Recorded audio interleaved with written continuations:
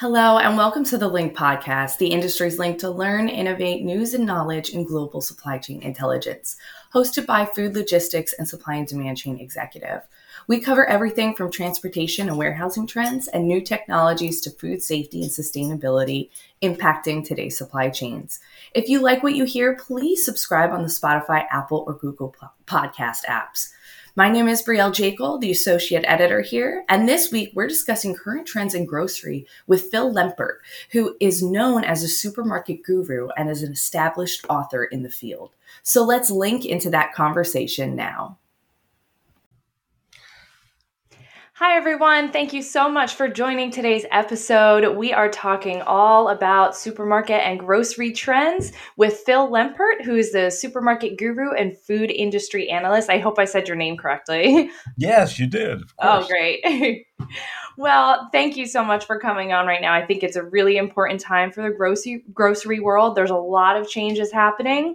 And obviously with COVID, things are constantly, it's a new industry every day, I feel like. So yeah, I'm excited to get into this. Well, you're right. And certainly there's three parts to really what we're looking about as it changes our food supply, whether it be restaurants, whether it be supermarkets, wherever we buy food. Number one, yes, we can say the pandemic, and we'll talk about that. Number two is our transportation problem, which is huge and growing by the day. And number three, actually climate change. So it's those three areas that are really impacting not only the supply of food, but the prices of food. Mm-hmm. What other trends are you seeing in the grocery industry right now? Panic. I don't know. I don't think panic is a trend, but if you take a look at supermarket retailers across the country, what they're reporting is that they're not getting orders. We right now have Nabisco's factories, 4 out of 5 factories on strike. So some of our favorite crackers like Ritz crackers and so on aren't being produced. We've got problems with the Northwest with the fires. Then in California here, we've got a problem with the drought. So all that's affecting the raw material. So if we look at the entire supply chain itself, it is broken. There's no question about it. And now's the time that we have to fix it, because if we don't fix it now, it's going to be too late. If you look at the UN's climate report that came out just about 2 weeks ago, it is a death knell for us. It is saying we're in a red zone unless we reduce climate impact now. We're really not going to have a planet to live on, yet alone grow food. Yeah, I absolutely agree. I've been seeing so many things like that. I mean, every day it's a new shortage for a different reason. We think of it as COVID shutting down ports and things like that. But now we have, like, I was speaking to a server the other day and they had no oysters from the West Coast because of the fires. So it's really just all these different terrible things happening in terms of natural disasters and climate that it's creating this perfect storm, I would say. It is, and even if you look at what's happened in California, that grows a lot of the salmon eggs, the water is too hot. So what they've had to do, if you can imagine this, is they've had to take the eggs out of the water beds and ship them by truck to cooler locations so that we don't have a shortage of salmon. So when we really look at the food industry, they're being very innovative, no question about it, by need. And the result is for you and I as a consumer, when we go into a supermarket or a restaurant, we're going to see higher prices. We're going to see shortages like we've never seen before. But this time around, I don't think we're going to panic. When the pandemic started, and for the first time in our lives, we walked into a supermarket and saw empty shelves, we panicked. We bought whatever there was. I mean, I know people who bought cans of food that they haven't used, that they will never use, but that was on the shelves. They were concerned that they weren't going to be able to feed their family. So we're not going to do that again.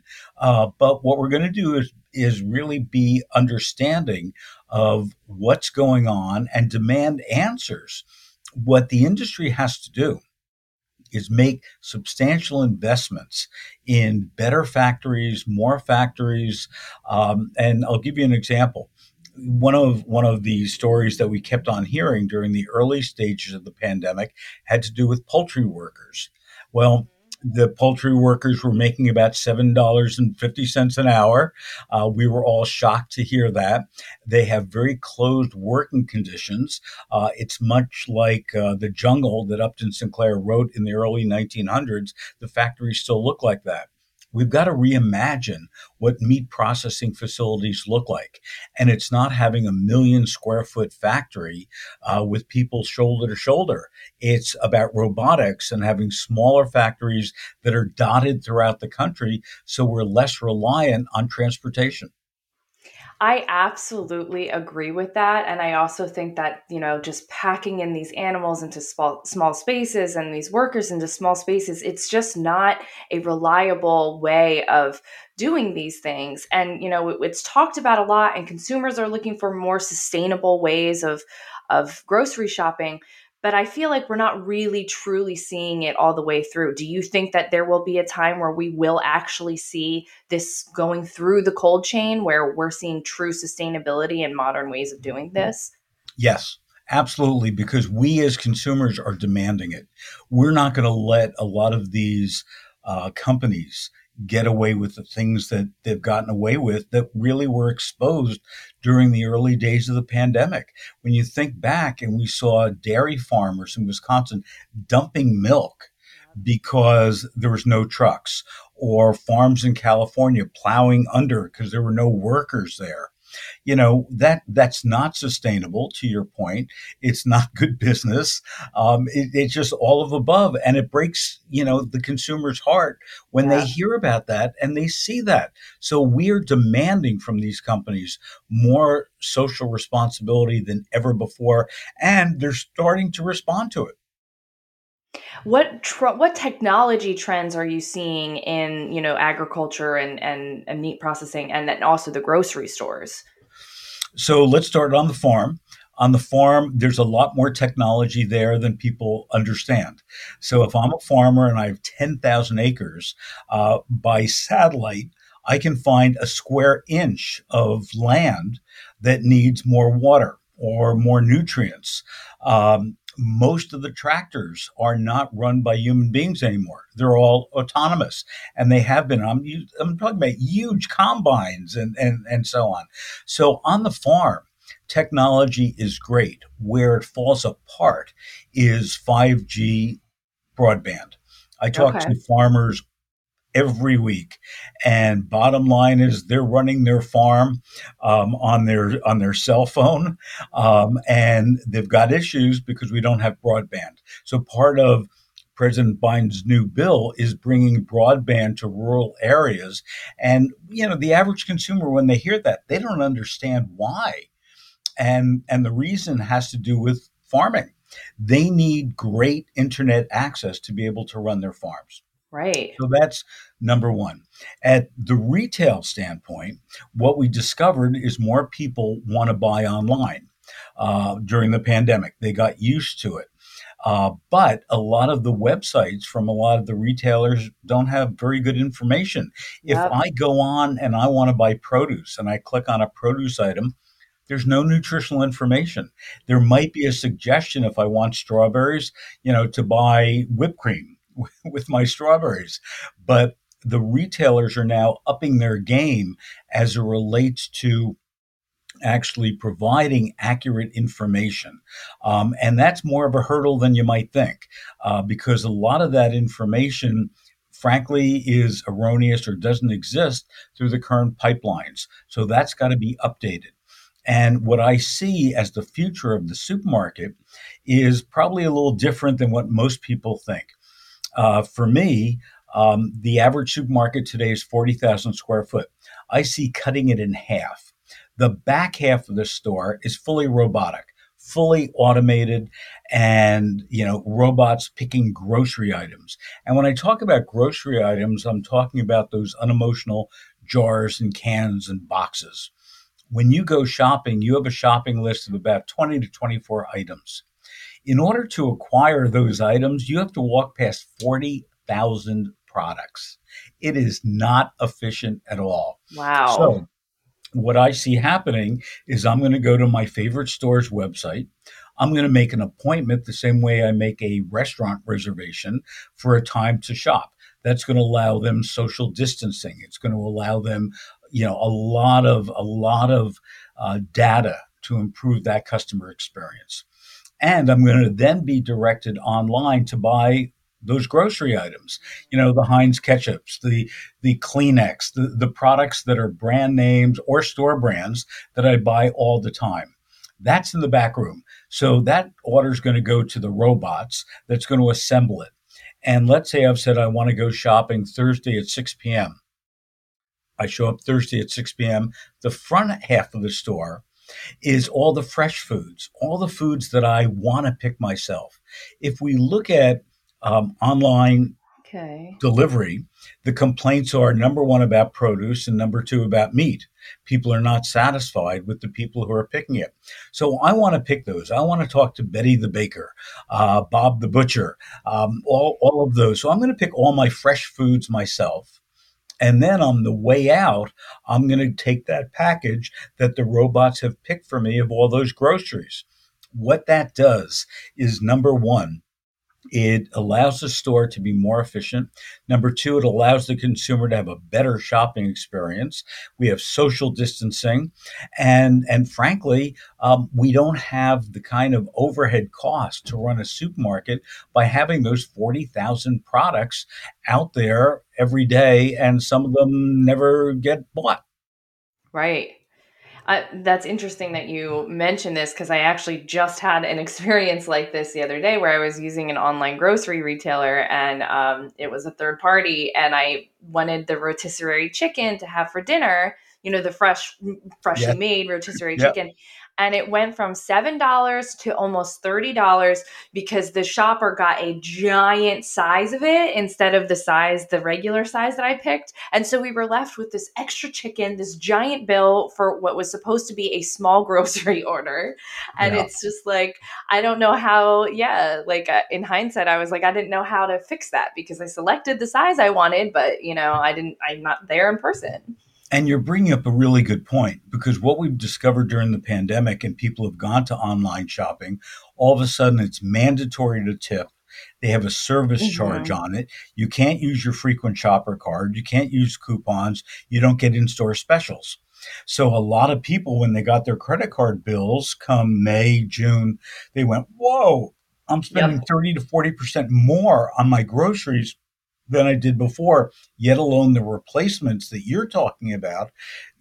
What these shoppers are doing from the third party services, they're shopping two or three customers at a time. If you go in a store, you'll see them with two or three shopping carts that they're bringing through.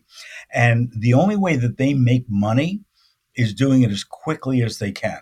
It's Okay. not necessarily focused on, getting you the best product that you want. It's picking it, getting it out, getting it delivered to you. And a lot of them actually work in teams where there's one person that delivers and one person that picks the groceries in the store so that they can rotate. And if you go online, there's a lot based on the city that you're in. There's a lot of comments on, Facebook and so on about some of these third party resellers, if you would, and how disgruntled the employees are. So you Yeah. look at these companies that have hundreds of thousands of employees and nobody wants to work there and they're not making any money. Yeah, it's really an interesting time for sure. Can I want to switch gears a little bit and go to the back end. How have you seen the logistic and distribution side of the grocery world change? It's beginning to change. It hasn't changed yet. And there's a whole bunch of reasons for that. As I mentioned before, we don't have enough truck drivers.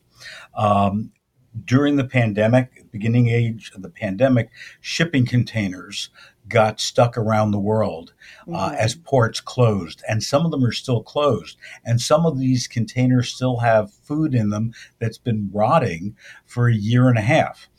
So we've got a huge problem as it relates to distribution. Cisco, for example, one of the biggest food service distributors, about 2 weeks ago started calling their restaurants and saying, we're not going to be able to fulfill your order. We don't know when we're going to be able to deliver it. Supermarkets are getting about 50% of what they want, what they order.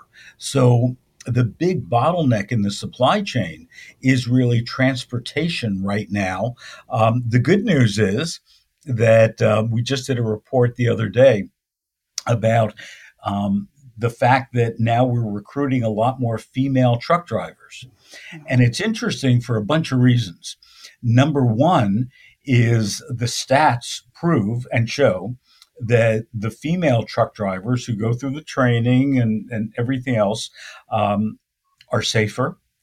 If they do have an accident, it is a much more minor accident, and they're just better drivers. So now there's this whole recruitment going on to get more female truck drivers, especially, if your kids are grown and, you want a good job, and truck drivers can make a lot of money. Keep in mind that the rules changed a couple of years ago where truck drivers used to, and I don't mean to be disparaging, but take amphetamines and drive 20 hours a day because Right. they get paid by the haul. They don't get paid by the hour. So Hmm. the longer they can drive, the faster that they can drive, the more money they make. Well, that's gone. And when that happened, a lot of aging truck drivers retired. It's estimated by the year 2023, we're going to be short of about 100,000 truck drivers in this nation. So we've got to be looking at different types of distribution. As I mentioned, not one big poultry plant that ships to the entire country, but maybe 20 or 30 smaller plants that can Hmm. rely on more local transportation. We have to look at autonomous vehicles. We have to really think and rethink how we get our foods to market. And because of the pandemic in major cities, we're seeing a lot of empty office buildings. So, what we're starting to see is indoor farming move to that office space.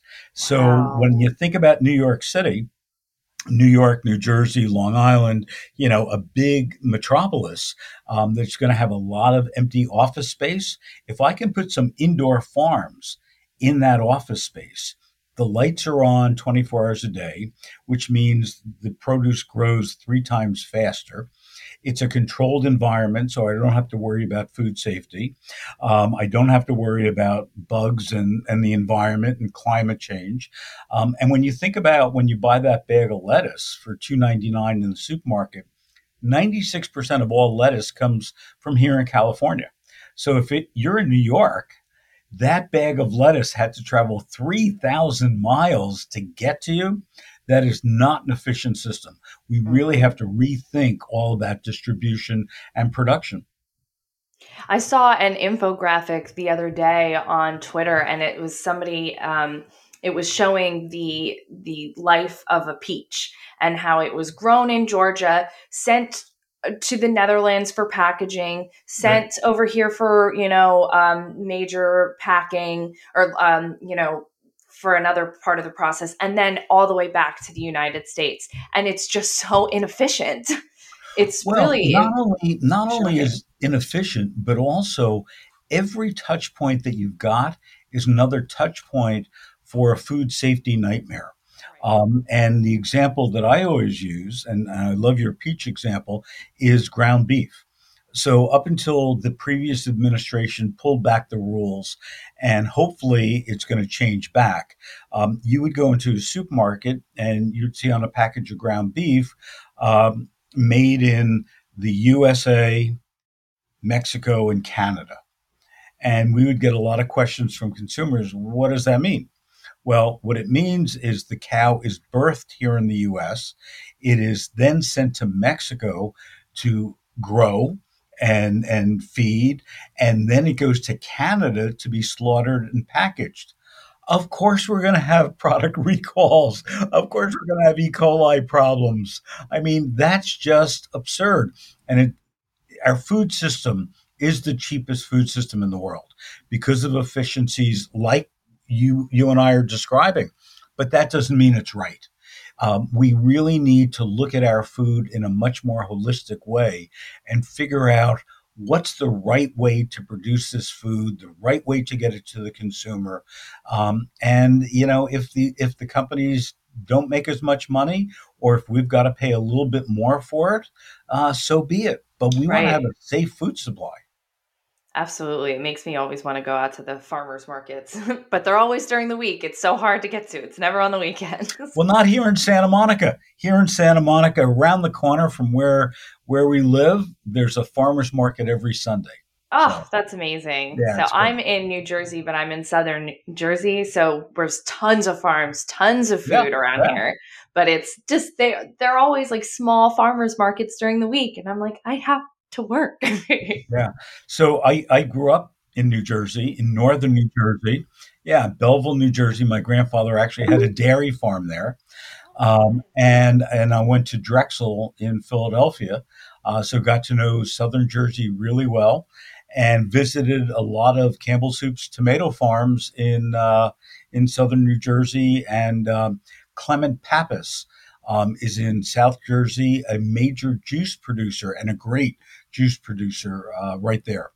That's amazing. Yeah, I'm from Cranberry Bogville. Like there's cranberry Yeah, bogs everywhere yeah, around here. I'm right by Chatsworth, so we have that big cranberry festival every year. It's the best. yeah. And people don't realize it. It's Well, when what we need, and you're bringing up a really important point.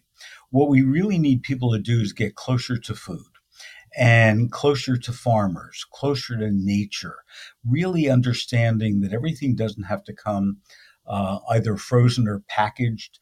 I just did a review of a product. I don't have the package handy, otherwise I'd show it to you. But Cheetos has now come up with a macaroni and cheese product. Now, obviously, during the pandemic, macaroni and cheese sales went through the roof. We were looking for ease, we were looking for comfort foods, and so on. I took a look at the ingredients in this product, from the artificial colors to everything that's in there. Obviously, we gave it a miss and a really low product rating.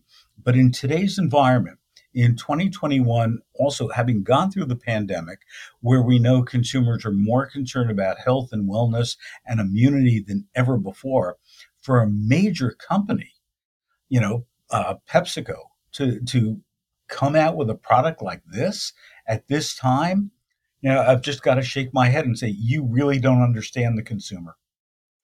I think it's a confusing time because we are talking about this so much, but then at the same time, frozen goods went through the roof during the pandemic as well, I guess because people were preparing. So it's like this focus on health, but then also the frozen food sector is growing at the same time. Well, to be honest with you, probably over the past 5 years, the frozen food industry had a wake up call. Their sales were plummeting. And the reason were those ingredient statements, just like I talked about. You would Right. pick up a frozen pizza and there'd be 100 ingredients in it. And you would look at it and say, whoa, I'm not going to go near that. So they've learned really fast and really well. We've also had a lot of new innovations in frozen food than ever before. When you look at the packaging for vegetables that they steam in the bag, nothing artificial in it. It's just the packaging technology. You look at a lot of the new frozen foods, no additives, no preservatives. You look at brands like Amy's. You look at Saffron Road. You look at Rayo's. I mean, they have great frozen foods. So it's not the entire category. You still have some holdouts of products that have, a very long list of ingredients and artificial additives and preservatives and so on. And the reason that we bought during the pandemic a lot of frozen foods, they were there because they were produced 6 months before, a year before. So they were able to get to market and be on the shelves. But again, the industry is getting a lot better. So the next time you go to that frozen food case, check out some of the brands you've never heard of before and look at the ingredients. And I think you'll be pleasantly surprised.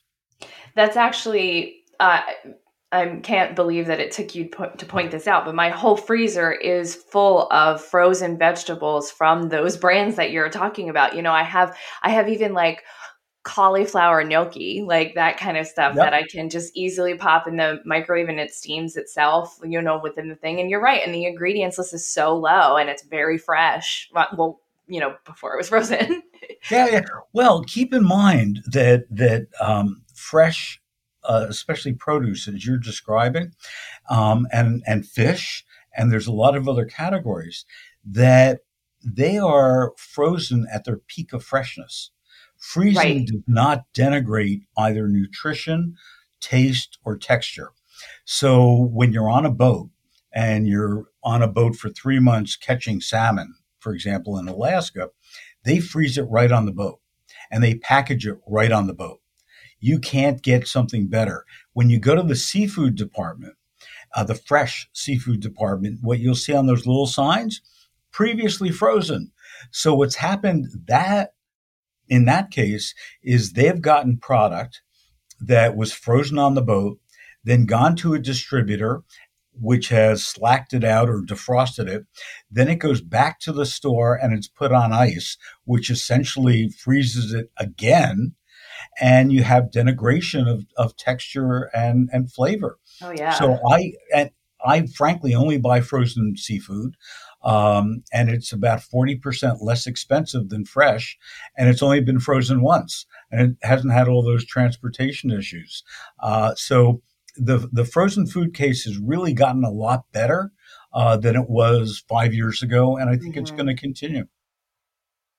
Well, I can talk about this stuff all day with you, I feel like, but I am running out of time. So I just want to ask one more question.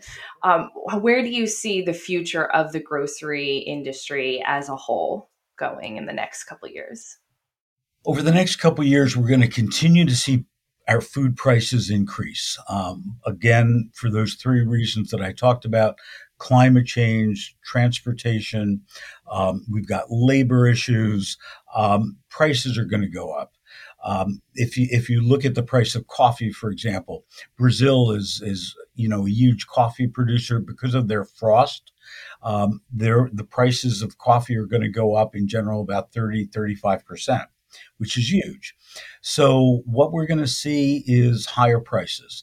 What we're going to see is retailers, grocery retailers, getting a lot smarter, using artificial intelligence much more than ever before, having better websites. We're not going to have delivery. We're going to have click and collect, where we go online, we shop, and we pick it up at the store, because the delivery system frankly just isn't working for retailers, especially. They lose about $10 on every order Oh, that we wow. make. So we really have to reimagine, as I described before, what the grocery store looks like. It's very challenging times. Grocers are very concerned about the safety of their customers, the health of their customers, the safety of their employees as well. So the plastic shields are not going to come down for a while. They're still going to clean their check stand belts, every half hour, every hour. The good news is that the pandemic has really upped the game as it relates to technology and sanitation in our grocery stores, and I think that'll continue to evolve. Well, thank you so much. I'm really excited to see where the future goes. I hope we can really do some cool things with sustainability and go more local. Absolutely. Go local. It is the best thing that you can do for the industry, for yourself, for health and wellness. Again, if you buy local produce, guess what that means? It was picked later, which means it has more nutrients, more flavor, and when it's in season, it's cheaper. Thank you so much for listening to today's episode, and tune in every Tuesday for our episodes of Link by Food Logistics and Supply and Demand Chain Executive. If you like what you hear, please give us a thumbs up or a review wherever you listen to your podcasts.